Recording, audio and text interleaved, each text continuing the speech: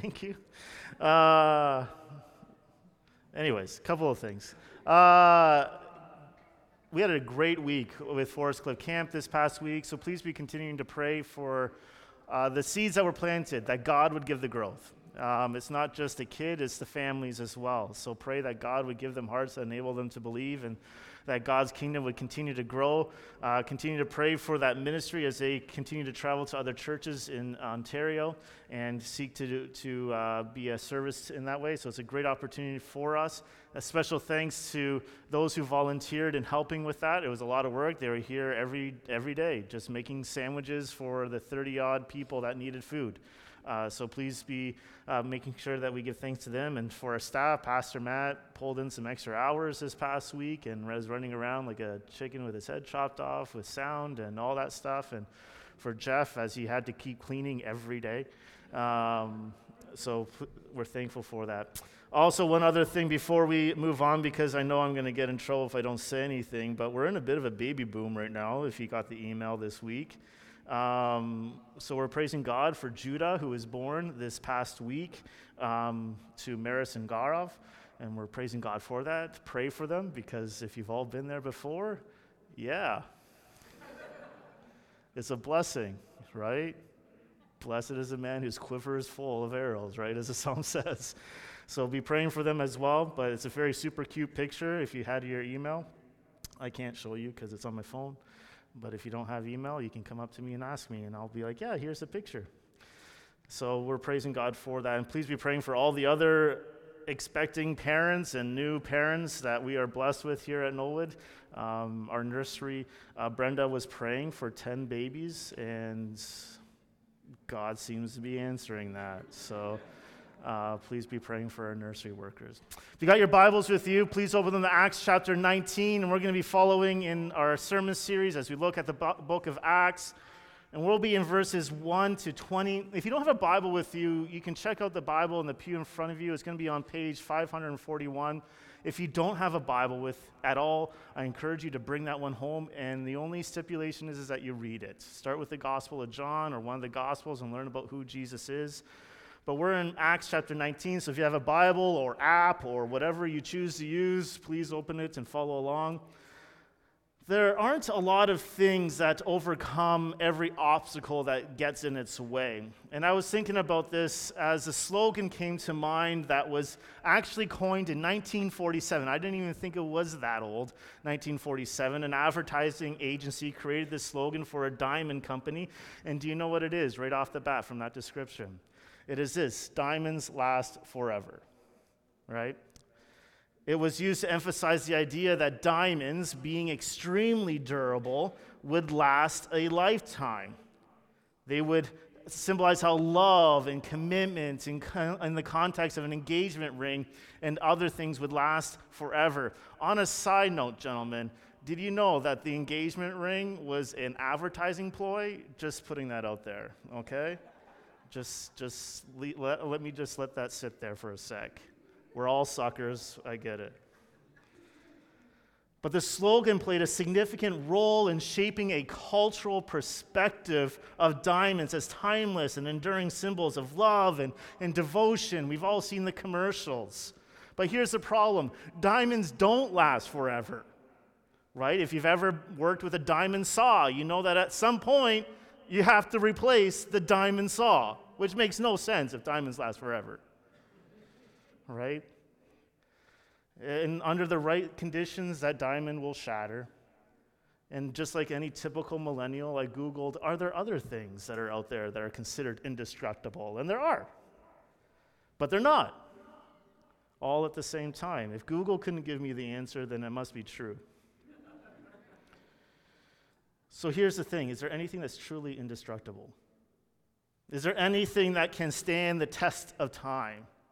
Is there anything that we can trust with everything that we have? Wouldn't that bring great, amazing hope? And ultimately, wouldn't that be something that we can put our trust in? Let's read Acts chapter 19, verses 1 to 20 together. This is the word of the Lord. The word of the Lord says this: And it happened that while Apollos was in Corinth, Paul passed through the inland country and came to Ephesus. There he found some disciples, and he said to them, "Did you receive the Holy Spirit when you believed?" And they said, "No, we have not even heard of the Holy Spirit." And he said, "Into what then were you baptized?" And they said, "Into John's baptism." And Paul said, "John baptized with the baptism of repentance, telling the people to believe in the one who was to come after him, that is, Jesus." On hearing this, they were baptized in the name of the Lord Jesus. And when Paul had laid his hands on them, the Holy Spirit came on them, and they began speaking in tongues and prophesying. There were about 12 men in all. And he entered the synagogue and for 3 months spoke boldly, reasoning and persuading them about the kingdom of God. But when some became stubborn and continued in unbelief, speaking evil in the way before the congregation, he withdrew from them and took the disciples with him, reasoning daily in the hall of Tyrannus. This continued for 2 years, so that all the residents of Asia heard the word of the Lord, both Jews and Greeks. Verse 11. And God was doing extraordinary miracles by the hands of Paul, so that even handkerchiefs and aprons that had touched his skin were carried away to the sick, and their diseases left them, and evil spirits came out of them. Then some of the itinerant Jewish exorcists, undertook to invoke the name of the Lord Jesus over those who had evil spirits, saying, "I adjure you by the Jesus whom Paul proclaims." And 7 sons of a Jewish high priest named Sceva were doing this. But the evil spirits answered them, "Jesus I know, and Paul I recognize, but who are you?" And the man in whom was the evil spirit leaped on them, mastered all of them, and overpowered them, so that they fled out of that house naked and wounded. And this became known to all the residents of Ephesus, both Jews and Greeks, and fear fell upon them all. And the name of the Lord Jesus was extolled.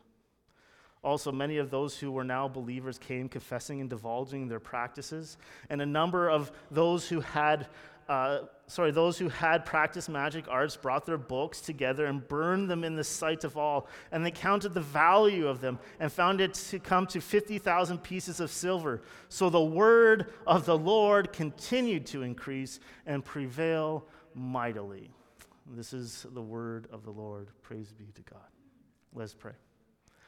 Awesome God, we thank you for today and the chance we have to come and to worship, to gather together, to sing songs that make much of you, who remind us of the hope that we have that is only found in Jesus Christ, to remind each other of the hope that we have in Jesus Christ. And Lord, as we continue to worship through the listening and the preaching of your word, Lord, we pray that you are glorified. And God, I can't do this. I cannot preach so that you are glorified on my own. So I want to speak of you and praise your name. And Lord, there's no way I can do this on my own. So by your Spirit, help me to preach this sermon with the necessary power and appropriate affection. God, use this sermon to bring glory to your name, joy to your people, and salvation to the lost. Amen. So in verses 1 to 10, we see a prevailing message in unbelief. In verse 1, we see that Paul comes to Ephesus as he wished he would. We saw this last week. The Apostle Paul said to the Ephesians, "If God wills it, I'm going to come back." And lo and behold, God willed it, and now he's back. And he finds some disciples. But here's the question, and Paul gets into this, is what kind of disciples are these 12 people? Really, everyone is a disciple, okay? So let's get that out of the way. Because a disciple is just someone who's learning from somebody, right? For us as Christians, we are disciples of Jesus Christ. So we are disciples, we are forgiven sinners who are learning Christ in repentance and faith. That's what we mean by being a disciple of Jesus Christ. But who are these disciples? And Paul goes on to figure out what he does. So he does some sleuthing, some investigation, and starts asking questions, which is a good way of doing almost anything in life before we jump to conclusions, by the way. It's just to ask questions. And he does that. He says in verse 2, "Did you receive the Holy Spirit when you believed?" Because here is what we'll get at, is if you are a believer in Jesus Christ, you will have the Holy Spirit. In order to have the Holy Spirit, you need to have heard about the Holy Spirit. Right? So in our membership meetings, when we're in our membership meetings, in our interviews, when our elders are interviewing, we ask some simple questions, and one of them being, tell us what the gospel is in about 2 minutes. Because again, it's a simple question to ask, but if someone is unable to tell us what the gospel is, how can you believe something that you can't articulate? Right? Same thing with here. We come along and we see Paul, he asks this question, have you heard of the Holy Spirit? Have you received the Holy Spirit? And it's a great question that Paul asks. And they reply with, no, we have never even heard of the Holy Spirit. So what's Paul getting at here? He's getting to the heart of the issue with his questions. These people were definitely not Christian, is what he's saying. So this brings up the other question. What is a Christian then? Don't we just believe in Jesus? And so the answer to that is, yeah, absolutely. We do believe in Jesus. But Paul begins to break this down as he continues to go on and asks his questions. But on another note, we have a Trinitarian God. That's a big word, but what does that mean? It means that we have one God who eternally exists in 3 persons, the Father, the Son, Jesus Christ, and the Holy Spirit. Each person of the Trinity is fully God, yet the 3 persons are not separate gods, but share the same divine essence. That is the Trinity. That is the classic orthodox definition of what that means. And each plays a part in salvation, and each are needed for salvation because God the Father initiates the plan, the Son accomplishes the redemption through his death and his resurrection, and the Holy Spirit applies the benefits of salvation to each Christian. So if they've never heard of the Holy Spirit, it means that they haven't had the benefits of the Holy Spirit, which means they haven't had regeneration and conversion where God gives them a new heart that enables them to believe. It means that there's no indwelling of the Holy Spirit and the sanctification, which is this growing in Christ-likeness, right? In Christ, praise be to God, I can look back on my old life and say, hey, I've grown a little bit. I say a little bit. Hopefully it's a lot more than a little bit, right? The other day, I was able to send a message to a couple of people that I knew from years ago. And I said, hey, I've been hearing some great things about who you are and what God is doing in and through you. That's because of the Holy Spirit. It's not because of anything else that anybody else has ever done. The Holy Spirit also helps us understand God's Word, and helps us apply what we're reading to our own lives and helps us go forward. So when they haven't heard of the Holy Spirit, they're missing out on a whole lot of things. The most important is that they're not saved.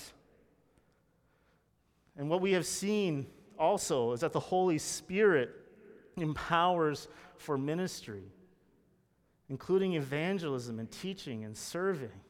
The Holy Spirit equips the Christians with the spiritual gifts for building up Christ's church and the proclamation of the gospel. So when Paul asks this question of the Holy Spirit and they respond with, yeah, never heard of it, then Paul knows that they don't have the saving faith, because if they did, they would have the Holy Spirit. So he does some more investigation, which leads to his next question, because if they had been baptized in the way of Jesus, they would have for sure have heard the Holy Spirit, at least the name. Because we see in Matthew 28:19, Jesus commands his disciples to do what? To go and baptize. Therefore, go and make disciples of all nations, baptizing them in what? The name of the Father, the Son, and the Holy Spirit. Depending upon your translation, maybe Holy Ghost. So Paul follows up with yet another question. He says, into what then were you baptized? And here's the amazing thing. This is something that I find fascinating about this right now, is that this is like 20 years after John the Baptist's death. Right? This isn't like like a year.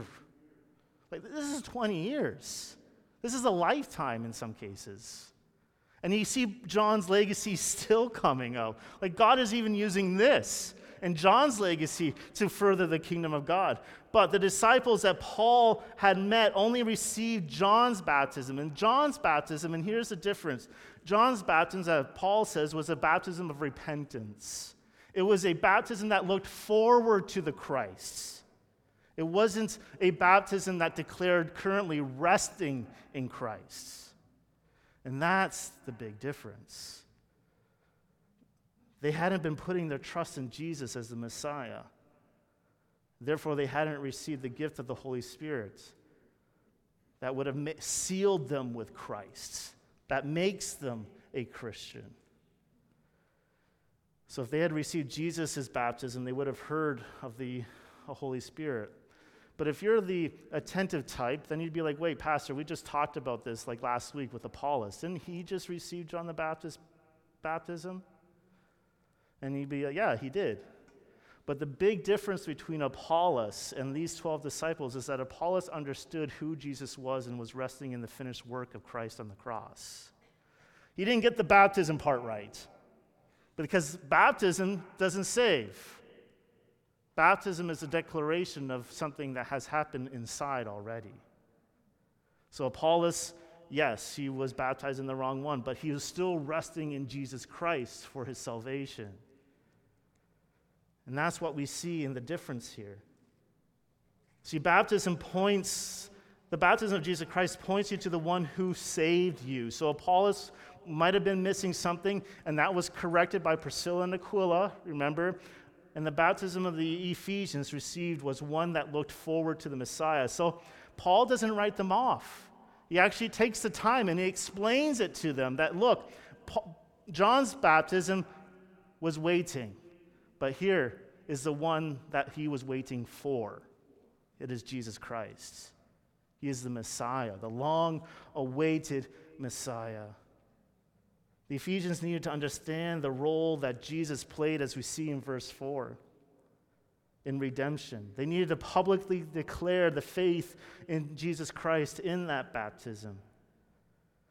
And it was at that point of belief that they would receive the gift of the Holy Spirit. Something to think about is that not every profession of faith is truly a biblical one. And that's why it's important to ask questions. These men, they had faith, no doubt. 20 years later, they had faith. But it wasn't a faith in Jesus Christ. You and I need to be asking ourselves, and maybe even gently asking each other sometimes, is this faith you have resting in the complete work of Jesus Christ that he did on the behalf of sinners like you and me? It's belief in this that we can have an assurance of our salvation. That Jesus Christ died for our sins and rose from the dead. That Jesus Christ, the long-awaited Messiah that the prophets had been teaching of throughout the whole Old Testament, had come, was born of the Virgin Mary, grew up a sinless life, who died on the cross, not because of anything he did, but because of our sin, paying the punishment for our sin, so that his righteousness would be imputed upon all of those who confess that Jesus Christ is Lord and Savior, who would experience healing of their brokenness, purpose in life. So in verse 5, the outcome of that belief, as we see, is an obedience of baptism. The first step of obedience for anyone who professes Jesus Christ as Lord and Savior is baptism.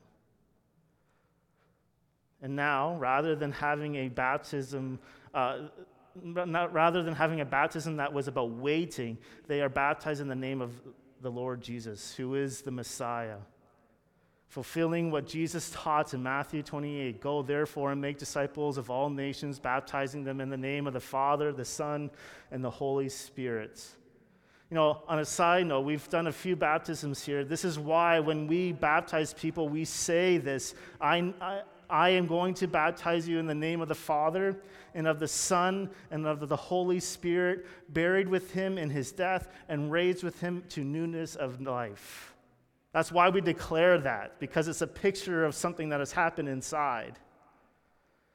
And hopefully soon you'll have the opportunity, if you haven't been baptized, to have a class. We run them regularly, and we'll have one in September, and I encourage you to sign up for that.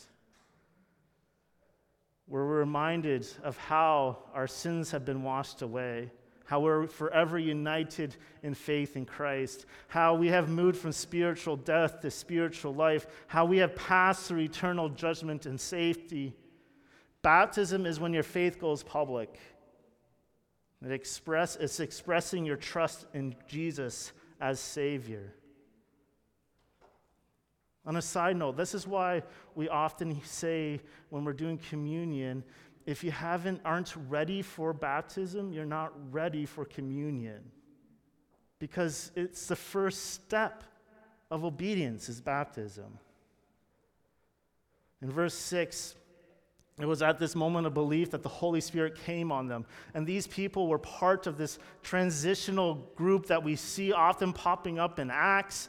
And they were fully now incorporated into the church, which is shown by the Holy Spirit, how they publicly start doing things like these miracles of prophesying and speaking in tongues.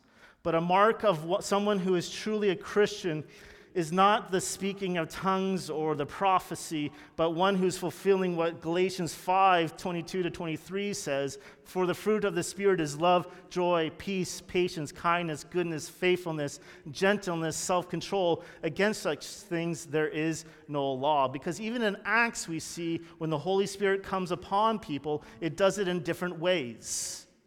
But we do know that Galatians 5 is the consistent line, let's call it.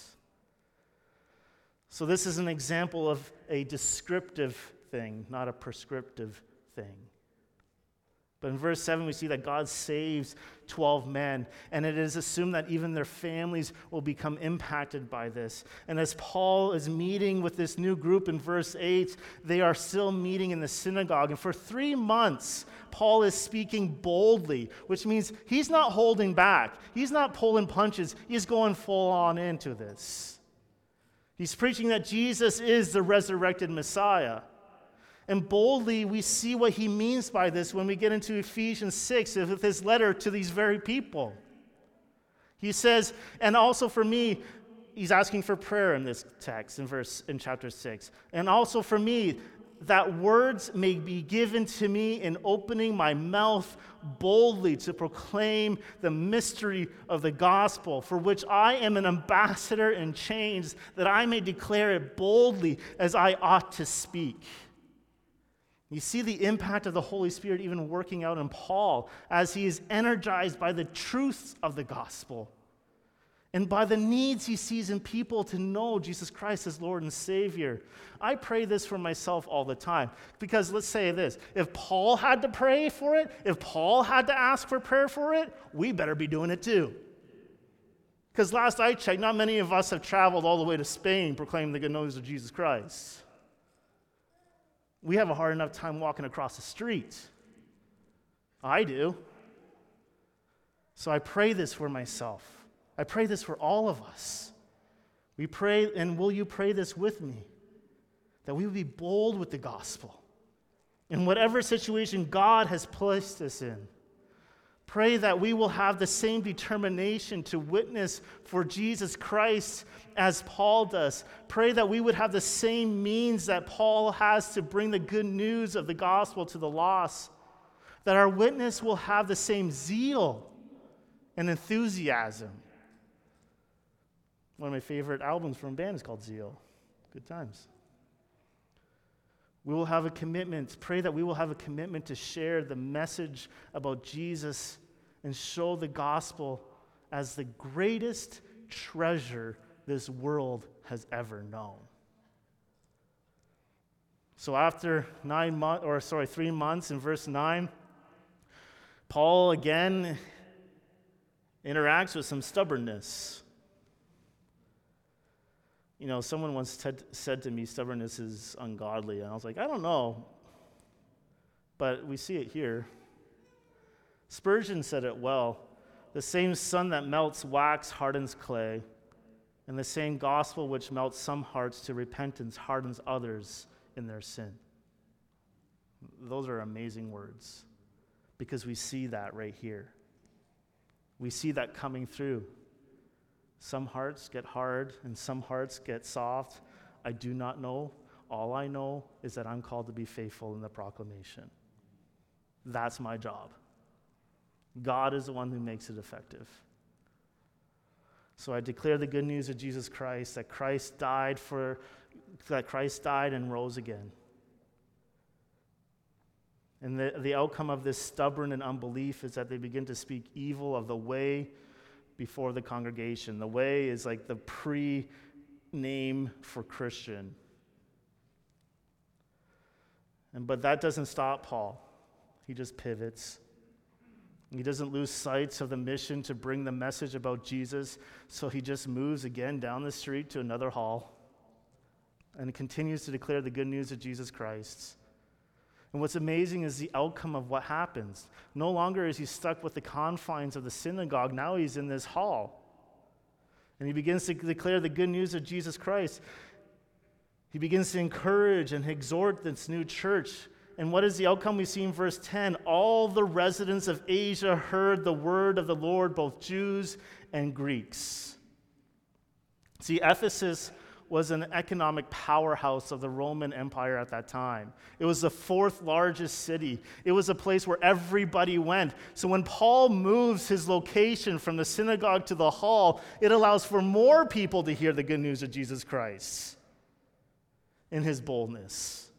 And as people would travel in to trade, they would hear about this guy named Paul who was talking about something new. So they'd go and hear, and you'd see Paul boldly proclaiming, persuading the good news of Jesus Christ. How this man was born and grew up, he was sinless, and how he died, but he didn't stay dead. He rose again from the dead. And see, God sovereignly brings Paul back to Ephesus, and he sovereignly puts him into another place where he will declare the good news of Jesus Christ to an even bigger audience. As God continues to call people to himself. And it's not just one type of people group. We see it's both Jews and Greeks. And I love this reminder, because the Christ church is not just about one people group. It's not confined, the gospel is not confined by geography or culture or even persecution. And yet again, even ethnicity is not even holding the gospel back. The kingdom of God is full of all people, of all tribes and languages. And I see that every week when I get the opportunity to preach. So even though there is unbelief, it doesn't mean that the word of God doesn't continue to grow. And God makes the witness effective as his word continues to increase. And it's just an amazing thing. And someone might be like, Pastor, you keep talking about the gospel, or, this seems to be kind of repetitive within this text. It kind of seems like it's the same story all the time. And my reply to you is, have you got it yet? Have you? Because I need to be reminded of these things every week. Every week. I need to open God's word and come face to face with him and be reminded of these things every week. Not just once in my life, every day. This is why it's so important to gather together, because we come together beaten and bruised and pummeled from a week of living out in this world, and we need to come back together and be reminded of who God is, who's truly on the throne.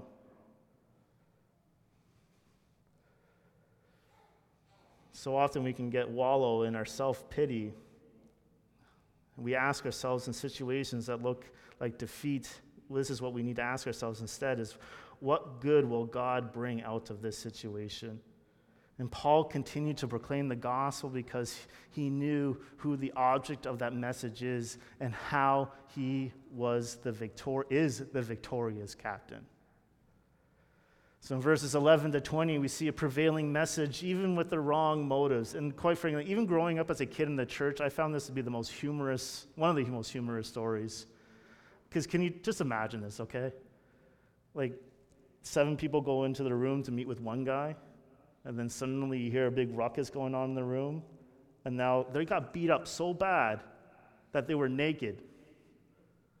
They were tussling around on the ground, and somehow those clothes got ripped off, and they ran out. No wonder that information got spread around. But we'll get there. Verse 11 and 12, we see how God was doing extraordinary miracles by the hands of Paul. And I think Christians get caught up with the whole aspect of the miracle, and we get blinded by the fact of what this is truly about. We do this all the time. Christians are guilty of this all the time. It's like with testimonies. Like, whose testimony generally gets the biggest praise? The one that has the dirtiest details, let's be honest.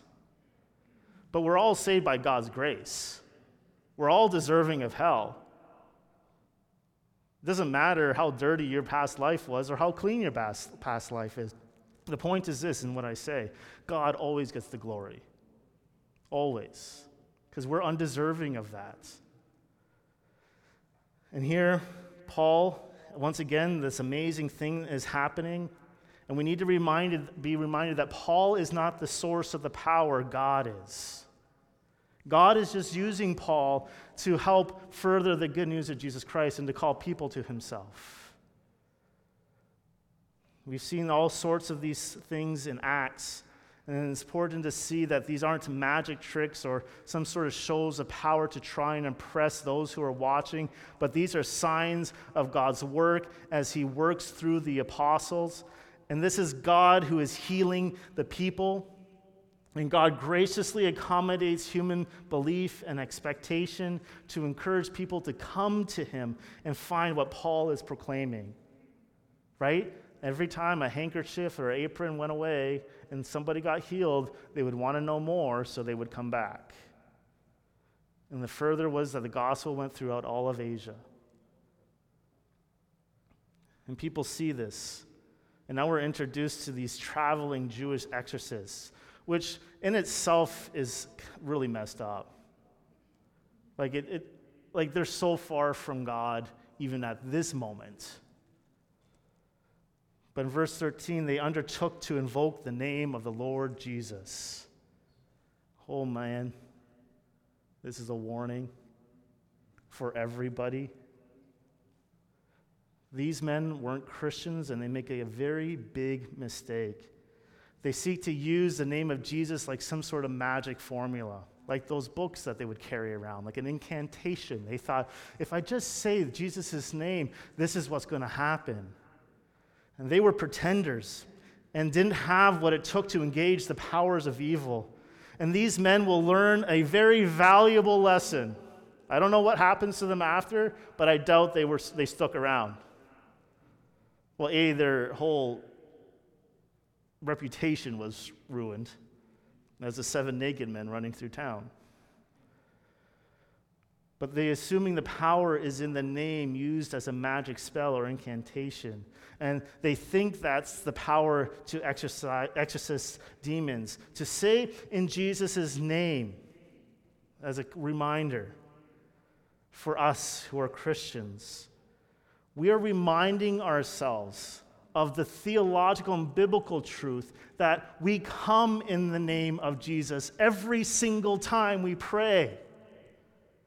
Every single time. Because, again, of the Holy Spirit that indwells us. Every single time we pray, if it be a short God help me to the long, 10-minute pre-supper prayer that somebody always seems to do, we do that through Jesus Christ. And sometimes we treat, even as Christians, we add on in Jesus' name as a way of validating the things that we said. That would be invoking the name of Jesus very wrongly. Because we're called to pray according to the will of God, not pray whatever is on our heart or mind and do whatever we want and use God like a cash machine and say, hey, here's my PIN code in Jesus' name.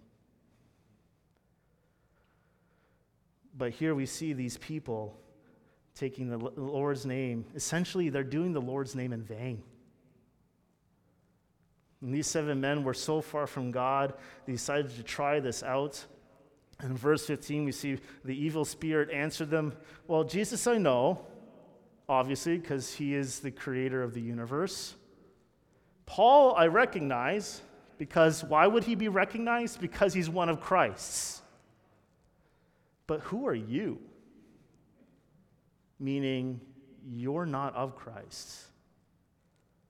And the evil forces knew the difference between one who truly ministered in the name of Jesus and these pretenders. Here's something that we need to really understand, and our brothers and sisters who are not from North America understand this very well. One commentary put it this way: there is nothing funny about demons or demon possession. I think in North America we don't talk about this a lot, because even as I'm talking about it right now, I'm kind of like, that's a feeling, right? But in the modern West, we do not take demons seriously enough. With most of the West not even believing in demons at all. This is a stark contrast to believers in other parts of the world, where skepticism or belief based only on empirical evidence are not the only ways of looking at the world.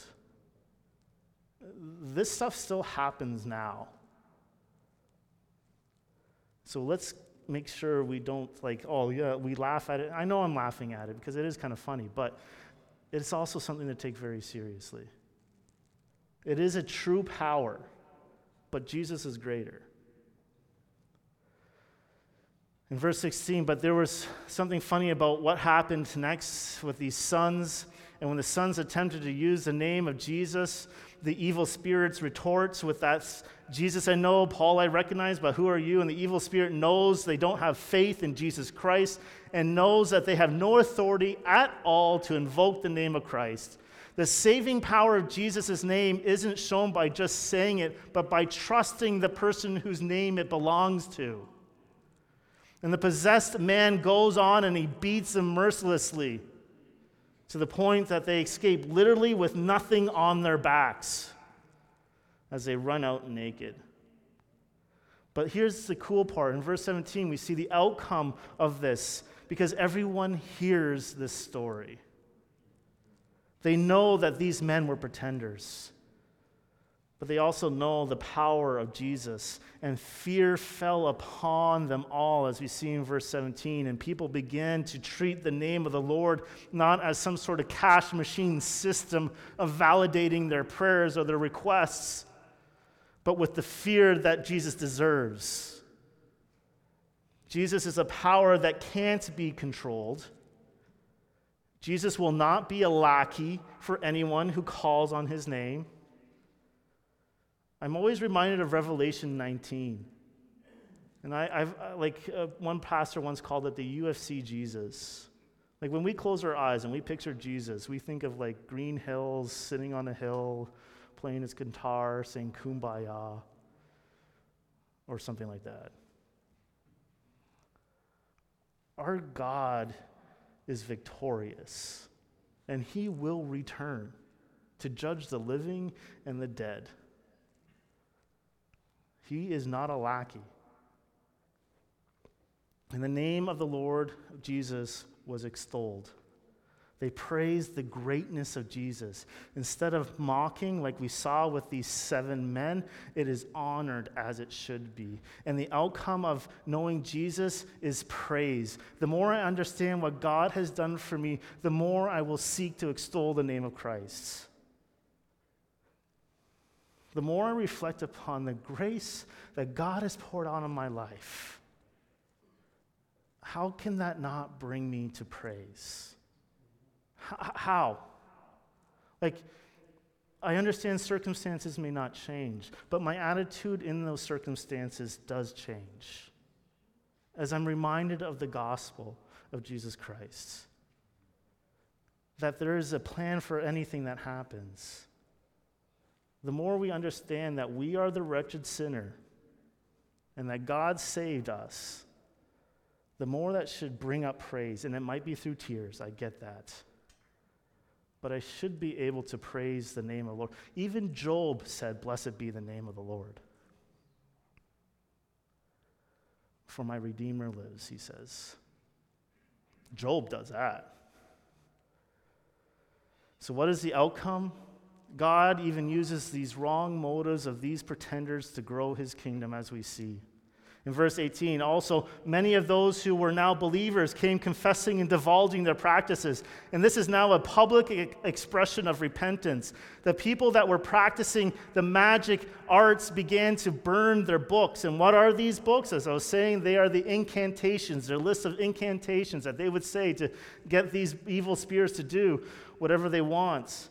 But what I see is Romans 8:13 happening. For if you live according to the flesh, you will die. But if you by the Spirit you put to death the deeds of the body, you will live. And these people were seeking to live by the Spirit and cutting ties with their old life, knowing that Jesus was more powerful, that Jesus was better than everything that the old life could offer. And do you see what the gospel produces in these people? It produces confessing. And not just like between me and God, but to one another. True repentance brings confession. Confessing is agreeing that what has been done was wrong and against God. But not only were they confessing, they were divulging. Like imagine this, we're sitting around in your small group one day and someone actually comes and starts literally confessing their sin one by one that happened and getting into detail of what happened. It means that they were giving details about how they had sinned. They weren't just saying, "God, I'm a sinner, forgive me." They were saying, "God, I have sinned against you in this way." And the way that they had been sinning was about trusting in these incantations. I think for us, sometimes we're so general in our repentance, we need to work on being a little bit more specific. But in Romans 8, verse 1, it says, "There is therefore now no condemnation for those who are in Christ Jesus." So they freely confess. They freely confess to one another. And I'm not saying stand up in the middle of the church service and confess your sin, okay, please? What I am saying is I pray that you have relationships close enough where you can confess and divulge those sins because you need them. Because you need someone to smack you across the head every once in a while when you start going down that path again.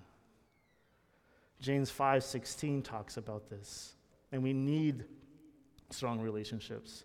And in verse 19, we see that true repentance and confession actually comes through in an action. This is because the new heart that is given that enables you to believe hates the sin that you once enjoyed.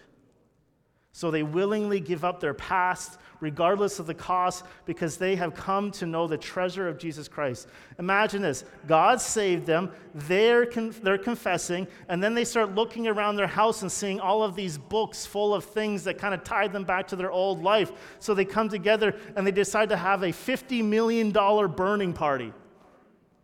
That's how much it is. $50 million that goes up in smoke. You know, and some of us, we hold on to things so strongly that are like, well, that cost me a lot of money. I don't know if I want to give that up. And here, they're giving up $50 million. Maybe there's an inflation thing, and maybe it's more, I don't know. They were prepared to give up valuable treasure for the sake of the gospel. So when you hear the gospel, what does it stir within you? What kind of desire does it invoke in your life? Does it show? John Owen, a Puritan, said it this way: be killing sin or it will be killing you. There's a great book called The Mortification of Sin. We need to bring that book name back, Mortification. It's an active act of beating our sin to death. Full-on war. And that's what they were doing there. The power of God enables us to live for Christ, as we see in Ephesians 3. Now to him who is able to do far more abundantly than all that we ask or think, according to the power at work within us, the Holy Spirit. To him be glory in the church and in Christ Jesus through all generations, forever and ever. Amen. By the grace of God, he has empowered us to fight that sin, and we see that. Do you proclaim the gospel knowing that it is the power to transform lives? And I pray that you are. And the outcome is this in verse 20. So the word of the Lord continued to increase and prevail mightily. So let me ask you this question. Is there anything in this world that can withstand the test of time? And the answer is yes. It is the gospel of Jesus Christ. It is the gospel of Jesus Christ. So what, you may ask me? Let us continue to proclaim the prevailing and ever-increasing message of the gospel. It is the only thing that can transform lives by the power of the Holy Spirit. It is the only thing that can has gone through the test of time. It is the only thing that can give us hope. You know, as a pastor, Psalm 55, take out as a pastor, as a Christian, Psalm 55 has been pinnacle in my life. Come to me, all who are thirsty, he says. But as a pastor, verses 10 to 11, give me so much hope, because sometimes you're wondering if people are listening, right? As some people, they're falling asleep or whatever.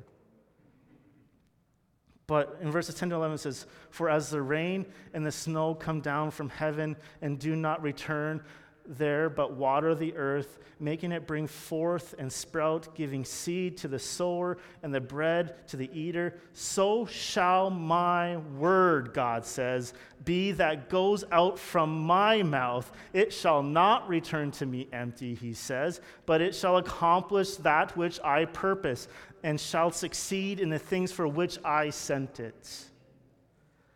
We proclaim the good news of Jesus Christ. Let us continue to proclaim the good news of Jesus Christ, because it's the thing that prevails and increases.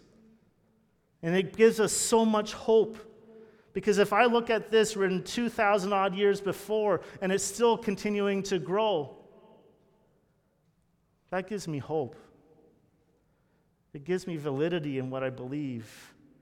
And we can find comfort in God's word continuing to increase and prevail, because God's word increasing doesn't depend upon my efforts. God's word continuing to grow helps us to look back and see how the gospel has continued to grow across cultures and nations and generations, regardless of the opposition. God's word increasing gives us hope for today, that in times of personal struggle or when we're facing difficulties in this world, we know that the word of the Lord will prevail mightily, meaning we will always have hope.